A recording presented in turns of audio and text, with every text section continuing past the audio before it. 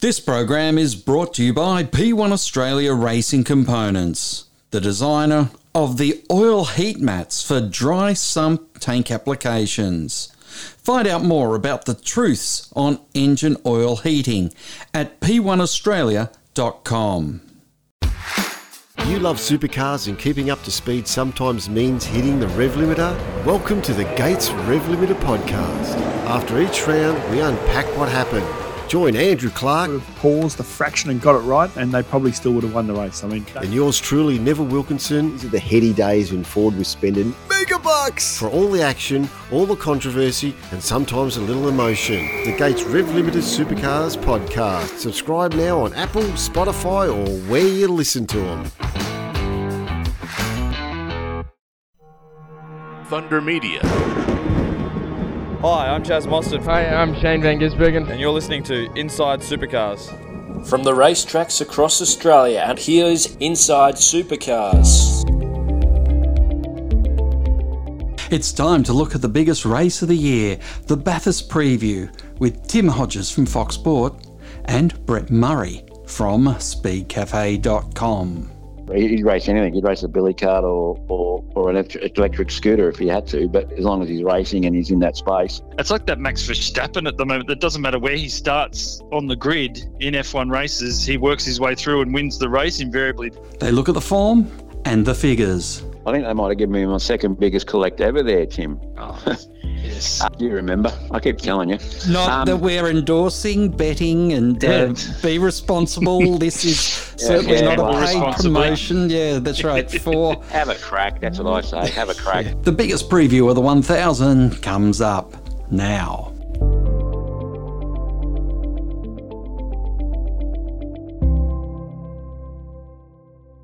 Welcome to Inside Supercars, Tony Whitlock and Craig Revell, and we're joined by a couple of the pundits of the paddock, that being Tim Hodges and Brett Murray. Welcome back again to Inside Supercars. Hello, fellas. Nice to be with you. G'day, Crush. G'day, Tim. Yeah, good to see you boys, or hear you boys.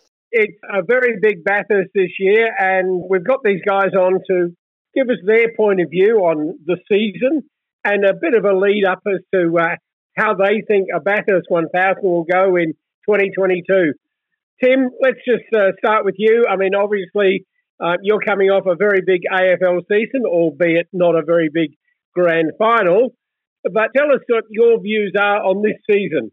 Well, I think it's been a little underwhelming, and that's what happens, isn't it, when you have a guy dominate as much as Shane Van Gisbergen, and I'll let you guys talk about how great Shane has been this year. But he's so far and away ahead of the rest of the field. His confidence is sky high, and he doesn't even have, at times across the year, he hasn't had the fastest car, and he's still dominating. So, yeah, I think underwhelming is probably the word I use about the season. And I think the sport really, it always wants to have a great Bathurst 1000, but I think this year, after the season we've had, it sort of needs it. And I think it's great that Repco are pumping so much money into making it enormous. It feels like the crowd is going to be back in full force. So I just hope it's a great race, because I think they need a great race after what has been a pretty lopsided championship. Yeah, I think, Tone, I think, I agree with Tim to a point, but I think Bathurst is the race that always seems to deliver. We've had plenty of seasons in the past where we've had people dominate and we get there and then, something comes from left field or, there's always something that happens. It never fails to deliver, and that's what makes the place so great. And I think, the job that Shane's done this year has been unbelievable. He's just in a different space as well. Personally, I think he's very comfortable. I think a lot of those things that have sort of hung off him in the past have disappeared. Now he's got a few of those boxes ticked for himself. He's being allowed to do other things like his rallying and, the other things he's looking at. And I think that him having that freedom, again, as long as he'd race anything, he'd race a billy cart or an electric scooter if he had to, but as long as he's racing and he's in that space, he's having a good time. He's continually working on his craft. We constantly see him up at Paul Morris's place cutting some laps in a Toyota 86 or whatever it is. I think, and those sort of lessons are are great things that young drivers need to learn. If you want to be at the top of your game, it doesn't matter, put your ego in the cupboard and, if you're a racer, you're a racer. It's certainly interesting to consider that a man who, of course, both of you were involved with, Scott McLaughlin, the last time anyone was the dominant was his second championship, that being in 2019 when he was leading by 562 points at the end of the season. Of course, at this stage, Shane is leading by 525. Now, they're remarkable numbers because that obviously means they're both, the Triple Eight and Shane are going to Bathurst knowing they don't have to protect a points lead. They've got that there. So that's an extraordinary thing for them to have that as an advantage, isn't it? That's definitely the case. And then the other thing you've got to bring into contention is his co-driver. I mean, really, Garth Tander, it's really the only, A+ combination in the field. And the next one that comes close to it is Brock Feeney, who's his, Shane's teammate regularly, and Jamie Whincup, who's, come off the bench to be his co-driver. Obviously he's 7-time champion. So, whether we could call Brock an A+ driver at this point is, probably debatable.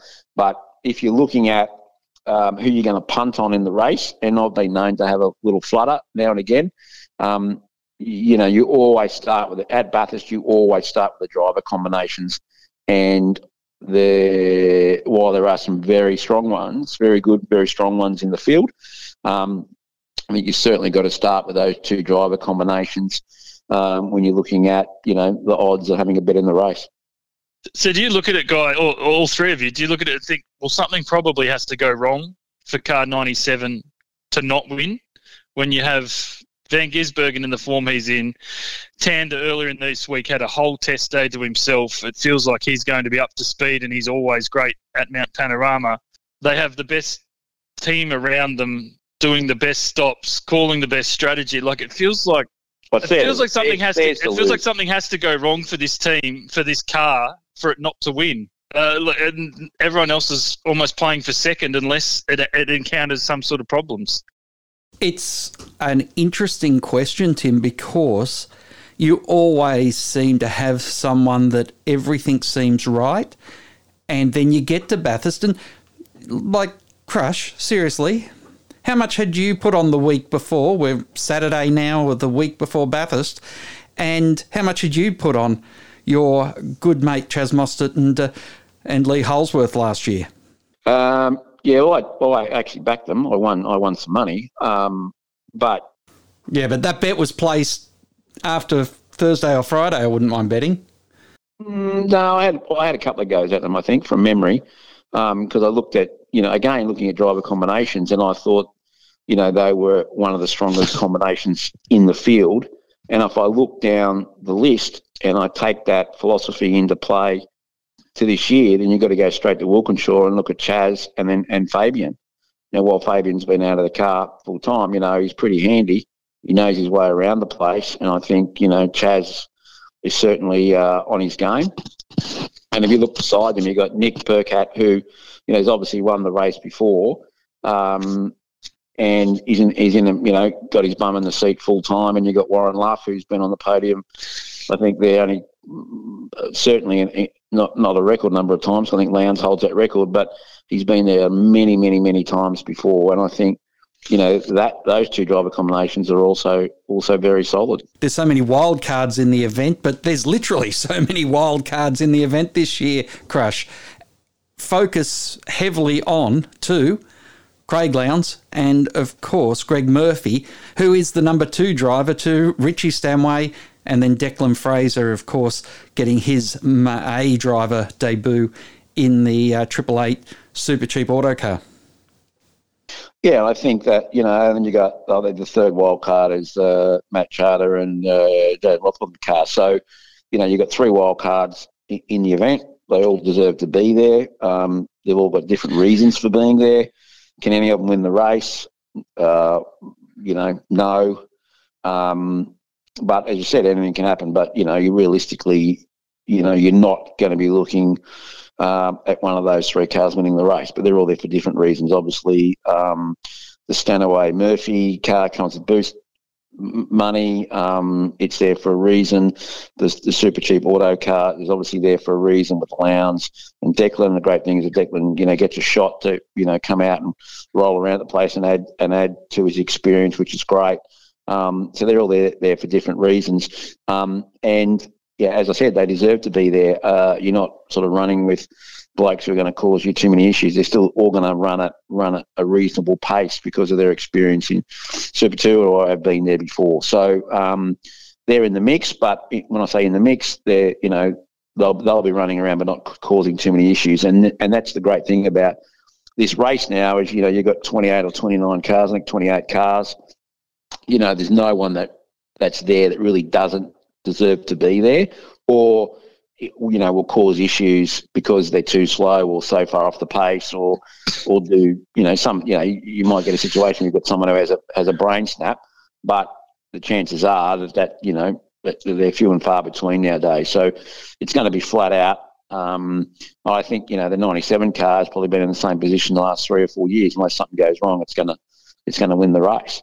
So, but all you need is a late safety car.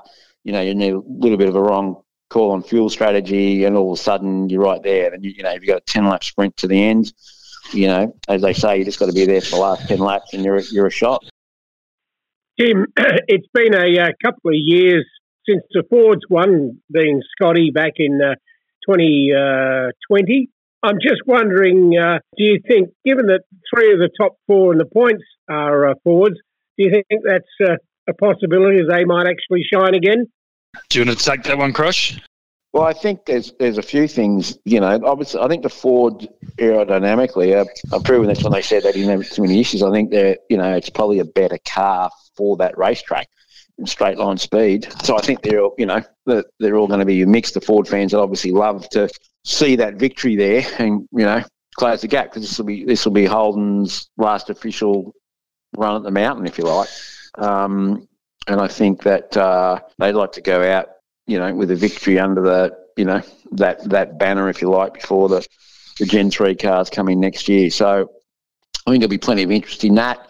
There's plenty of other angles. It's 50 years since Brock's victory there in 72. There's all those things that sort of linked to the Holden brand, and I think they'll be sort of while they're not still selling cars out the front door, those fans that are rusted onto that brand would certainly like to go out with a bang, if you like. Pardon the pun. Where do you guys sit on DJR? Are they driving combo? And I know you spoke about their A+. You need an A+ or an A combination there, Crush. Do you have Tony D'Alberto and Alex Davison? Where do you rank them high enough that they can be serious contenders? It does seem a giant shame that Scott has elected not to come back and race. It would have been so great. Imagine the hype around the event if he was strapping himself into that number 17 alongside Will this weekend.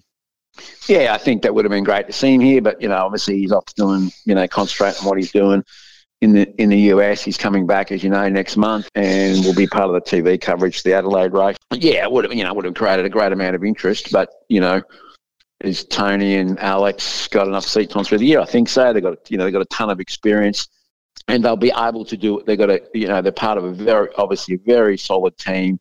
They've been, quite consistent this year. They've, stepped on themselves a couple of times, but, overall, they're doing a solid job.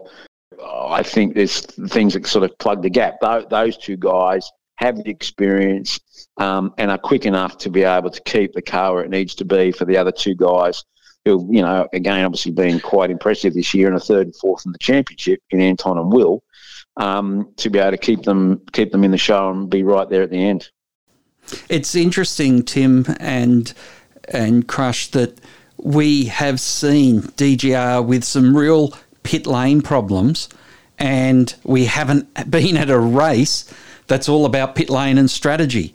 So we're going to the race where if you do it early, you might be able to save yourself, but when you come down to that last run at the end, you can dial yourself in or dial yourself out of the race very quickly.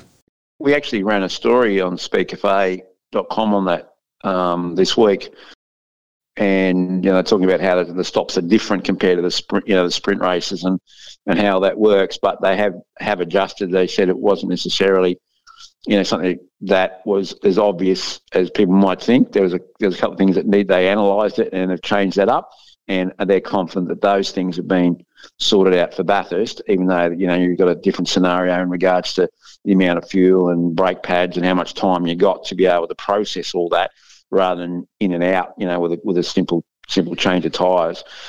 So I think that, slowing it down and speed it up has always been the motto of those teams, and I think that that's not necessarily going to be a play with those longer stops. Yeah, I find it odd that those cars look awesome, the Dick Johnson cars, and ahead of their 1,000th race. But it's just so weird that for such a big team that's had so much success in the past half decade, they sort of feel like they're flying under the radar heading into the biggest race of the year. So I don't know whether it is the co-drivers that people just don't have enough faith in them, or whether it's just, like, even when you talk about Ford contenders, and we haven't got to them yet, but it does feel like that monster car with Waters and Moffat is the leading Mustang contender for mine. Yeah, I'd agree. I think they're going to be right there, but we know that, Tickford can also step on themselves a bit over time, put in that position. But I certainly, the Cam Waters, James Moffat combination, again, as James had enough seat time this year, again, he's got the experience. He's been on the podium there. He's done a solid job in recent years. And certainly, he's one of the handful of blokes as a hired gun that you'd want in your team. And I think he'll go there. He'll keep his head down, do what he needs to do, and Cam will punch on. I mean, you would think in qualifying, Cam's, if he gets his shot, will certainly be one of the contenders for the pole, because he's got that outright speed for that pole lap. So I think they'll certainly be in the mix. And if you were looking at from a manufacturer point of view, would you put them at the top of the Ford list? Yeah, probably, but just I would think. When you look at qualifying this year, 2/3 of the pole positions in 2022 have been taken by Fords across Cam, Will and Anton, as well as Dave Reynolds having won, and Zach Best. I mean, they've obviously had speed in those Mustangs, and Bathurst is somewhere that some speed is really handy to have. I think that's the demoralising factor depressing factor for the rest of the field, that Shane hasn't always been the quickest car across a weekend, and you've seen that so many times across qualifying sessions this year, but he's just such a good racer that it's like that Max Verstappen at the moment. It doesn't matter where he starts on the grid in F1 races, he works his way through and wins the race invariably this year.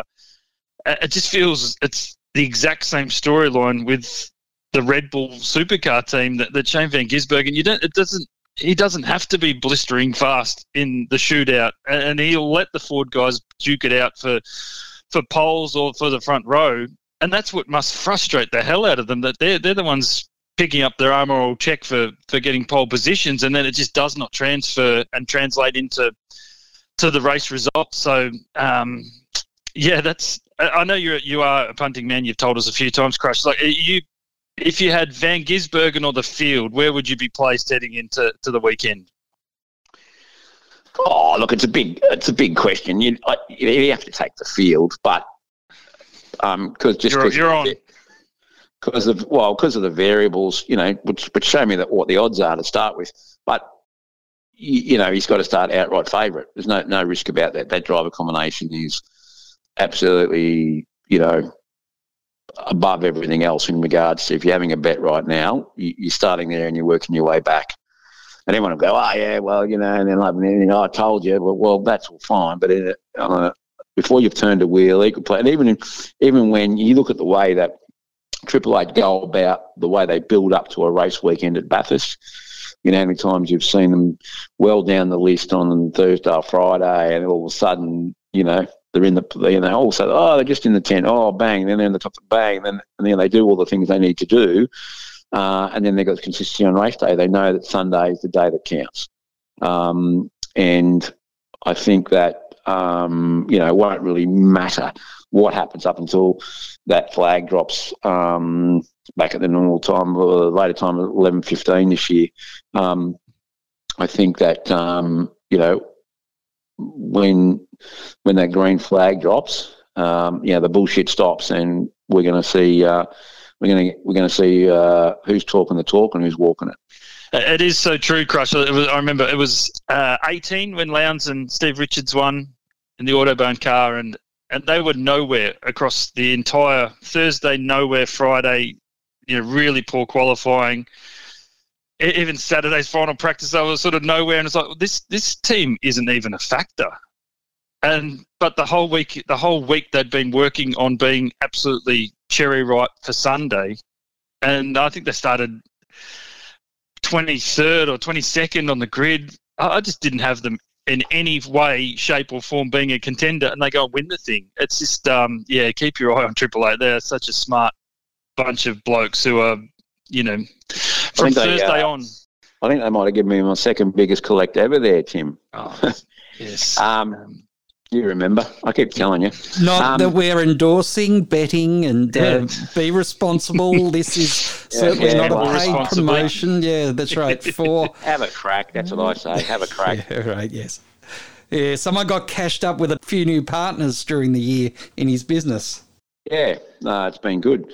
But the thing, going back to, Tim's description of that race win with Lowndes and Richards is, you go down into their garage during that process, and it's not like people are ripping things off the walls or they're pulling their hair out or they're all stressed. It's like, there's a process. We're working our way through it. We know what we're doing here. It's like the third car. Everyone's sort of rolling, everyone's committing to what they need to do here, and all of a sudden, bang, they're right there. Like, no one was stressing about it. It's just like, okay, we've got a job to do. We know where we're at. We're keeping to our game plan. It's no different to a game of footy, Like, we've got a game plan. We've got to stick to it. We stick to it, we'll be okay. I want to just go back for a second, Crush, we were talking about pit stops, and one of the things that's been amazing this year is the Brad Jones Racing pit stops. They're perennially the top of the tree in the pit stop game in supercars, but this year they've been doing 2 tyre stops almost at Formula One levels. Yeah, they've always been very, very impressive, and certainly they're always a player when it comes to the Pertec Pit Stop Challenge, which will be on the Friday night this year. They're always well and truly in the mix there, and have been winners, I think, 3 out of 4 years, or it's always pretty close. But and they always seem to find a bit of an extra leg at Bathurst. I mean, they have their good years and bad years, but they seem to find something extra there. And it's the race that Brad certainly wants to win, and they're always in the mix. They just got that gap that they just can't seem to close. But they have the pace. They always seem to find that little bit of extra ingredient there, which puts them in the mix. So I think again, they've shown that in regards to strategy and how they go about their racing. But again, those sprint race stops compared to the Bathurst stops are a totally different scenario. But if they can bring something that someone else doesn't have to those stops, then, that's going to be to their advantage. We've seen a couple of livery changes, Tim, for the Bathurst 1000. 2 in particular. You briefly mentioned about the 1000th race of Dick Johnson Racing, and they've gone with a pretty impressive livery. But I have to say Premier has really hit their straps going with the Gardner Coke car, and I think the still photography looks amazing. Yeah, I adored that car growing up, and I loved Wayne Gardner. So, yeah, I think they've absolutely smashed that out of the park, and also the Dick Johnson team. I can't wait to see those cars in the flesh around the mountain. I think they look awesome. So, yeah, kudos to a few of those. I know that there's been a slight livery tweak to the Erebus cars, and they look better for it. So, yeah, I think it's there's a couple of rippers there. I think those teams need to be applauded for being creative and doing those things they need to do. I mean, I think getting rid of retro round and not having those retro liveries has been a loss to the sport, especially at Sandown and what it brought to the game, because someone's bitching and moaning and they've got to spend $5,000 on a livery tweak. My attitude to that is, if you can't afford it, then you shouldn't be there. And this whole program was copied off what they do in NASCAR in the US, where, you know, the NASCAR blokes commercial blokes have been smart enough to work it out and actually brought in separate sponsors for the deal and old sponsors and sort of reinvented brands and done all those really smart things, where no one here seems to adapt that. It was like, okay, we'll just find an old livery, tweak what we got to fit it. And while they've been great, and it's I think that they need to do, there's a lot more commercial opportunities there that nobody's ever taken advantage of. And I think retro round is one of the things that certainly should be reintroduced to the category. Yeah, I imagine that Dick Johnson merchandise will be a bestseller across the weekend, I'm tipping.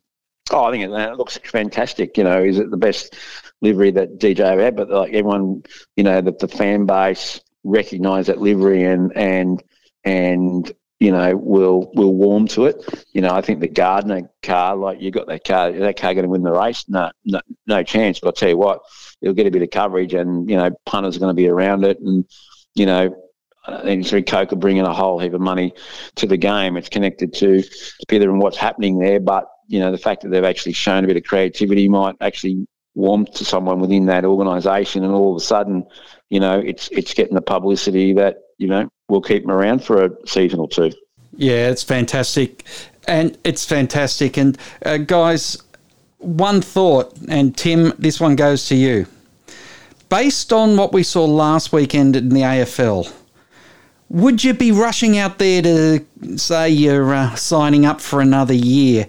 David Reynolds has signed up for another year with Grove Racing. Yep. My mind goes back to last week where they announced Buddy was signed up for another year, yes. And Saturday didn't go as well as planned. No, it did not. It's interesting that the parallels with even, and I know I mentioned Max Verstappen before and with Shane, but it's what we've lived through this football season that Geelong has dominated when you look at the pure, raw results. They won 16 straight games to win that premiership. It was a fantastic home and away season, but Geelong completely demolished Sydney in the grand final. So it does have so much of that about the supercar season we're living through with Shane and Triple Eight's complete dominance. But yeah, to your point, the Buddy news, I still think they'd be thrilled that he's going on for another year, but he did not have a good grand final. And even you look at the TV numbers last week, which I know has got a lot of press in the past week. The AFL grand final figures were well down and disappointing, probably, I mean, to be honest, probably half of what Channel 7 would have wanted. They would have been hoping that got over 4 million. It just got over 2 million. Which is still massive, and you know, supercars would dream of getting figures like that. But it will be interesting leading into this Sunday what the television ratings will be like across 7 and Fox Sports. I think what Fox brings is really important with those numbers that they don't have for the AFL Grand Final, that it's just on Channel 7. So yeah, I think that will be a really interesting. I don't want to forecast too far ahead, but certainly to next Monday when those TV numbers drop, what they look like for. Even for the NRL Grand Final this coming weekend, but then for next week, what they look like after Bathurst. I think the sport needs a big lift, a big boost that Bathurst can provide, because then they've got the big ticket items on the Gold Coast and Adelaide still to come. One thing, we're out of COVID now. We went back to the traditional time spot. I was at a Grand Final party that we haven't had for 2 years with 50 other people. If one of those people had a set-top box measuring their viewership, it didn't get counted. But they were with 50 other people watching the game. And that's the difficulty of throwing the baby out of the bathwater with the 2:30 game. Halftime, we go down and kick the football. If your colleague, Gerard Waitley's idea comes in, it's pitch black at the Oval. We can't have halftime heroes and those sorts of things that really involve the younger kids and even the young at heart. Yeah, I think the winds of change are happening in the AFL. If I can have some of Brett's money to put on it, I'd be putting my money on a twilight start next year. I think it crawls it for the kids. Yeah, no, but the TV, and this is the same in Supercar, the TV drives the sport now. They are the biggest contributor, and it's enormous over individual sponsorship or memberships or whatever gate takings. Like the TV money drives our sports. And Channel 7 just simply will not cop the TV figures they copped last Saturday for the AFL Grand Final, which should have been enormous. Like, it was the perfect setup that it was a big Victorian team against the Sydney Swans. So you had the New South Wales market. And simply at 2:30 in the afternoon is not a time when people are are going to sit down and watch it. And it was a stinking game. It was over like within 10 minutes of it. So it was hard to capture that New South Wales market who it might have been nice weather and they go off and go for a surf or whatever, or the Queensland market that the weather's nice up there. So it didn't capture it. Here's an idea, Tim. Why don't we start the AFL Grand Final at 11:15 and run it through till 5 o'clock? Don't have any breaks and just see what happens come 5 o'clock when we're leading to the news. Yeah, so I have a feeling it'll be at 4:30 next year. It'll start in the twilight and end under dark at halftime. You won't want to go for a kick because that's when the big halftime entertainment, I imagine, will come in and it will be under lights. There'll be fireworks and it'll be amazing. The Robbie Williams was worth every cent that they spent last week. But again, the pre-match, just the TV audience wasn't big enough at that time slot. So, yeah, I think they spend the money, they get a big act next year and they put it at halftime when everyone will be watching. All right.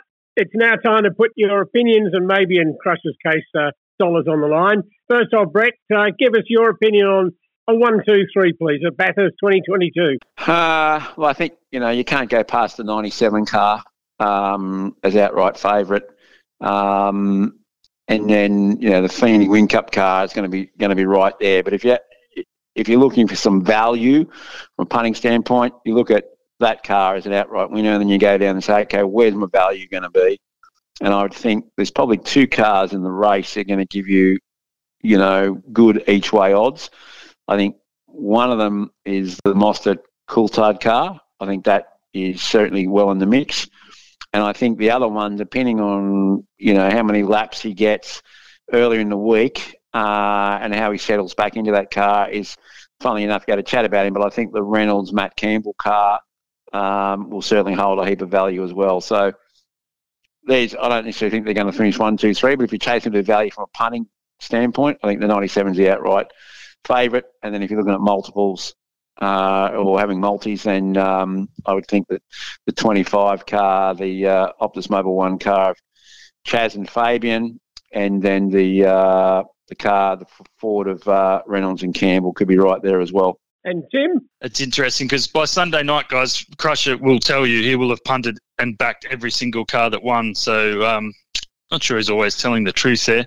I'll go the 97. Hey, Tim, you've never been short lining up for a beer when I've had a victory there. So. I've got 97 winning. I just think that goes out on the ultimate high for Holden. And then I've got a couple of Mustangs. The Davison brothers, I'd love them to have a good run. I think Will's having one of his better years. His confidence is up and I would love to see them do well and be right there. And then the 6 of Waters and Moffat, I think. Can you imagine if you need great storylines, and if Moffat is standing on the top step of the podium on Sunday evening at Bathurst, that would be something for the sport. I'm going to go 88, 888 and 2. 888 and 2. Jeez. So 888 is Lowndes, isn't it? Lowndes and Fraser. Wow. That's a decent story. I'm getting them on a podium along with Brock Feeney getting his best result because he has got the king in the car with him. And then Warren Luff always gets a podium, so why wouldn't you put him in your box? Yeah, I think, as we said, I think there's a serious mix of, after you get out away from the 97, there's a serious mix of contenders for those other spots. And then that doesn't mean they're not outright contenders, but certainly for the second and third, if the 97 car has a faultless run, and if it doesn't, depending on fuel and stuff, when we get down to those last half a dozen laps or so, I think all those cars that we've mentioned have a shot. Well, Tim, Brett, thank you so much for joining us Inside Supercars. We certainly look forward to seeing you both on the mountain and look forward to what I hope will be another great race and looks like being an absolute dynamite season and end with both Adelaide and the Gold Coast involved. It should be fantastic. Thank you so much for joining us on Inside Supercars.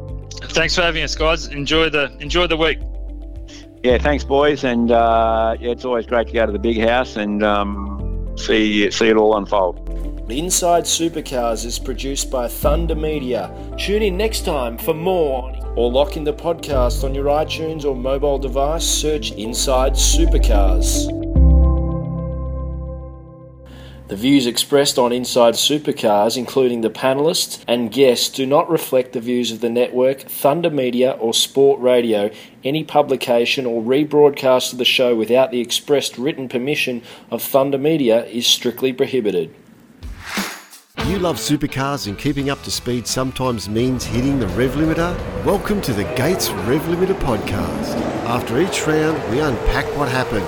Join Andrew Clark, Would have paused the fraction and got it right, and they probably still would have won the race. I mean, and yours truly, Neville Wilkinson. These are the heady days when Ford was spending mega bucks for all the action, all the controversy, and sometimes a little emotion. The Gates Rev Limited Supercars podcast. Subscribe now on Apple, Spotify, or where you listen to them.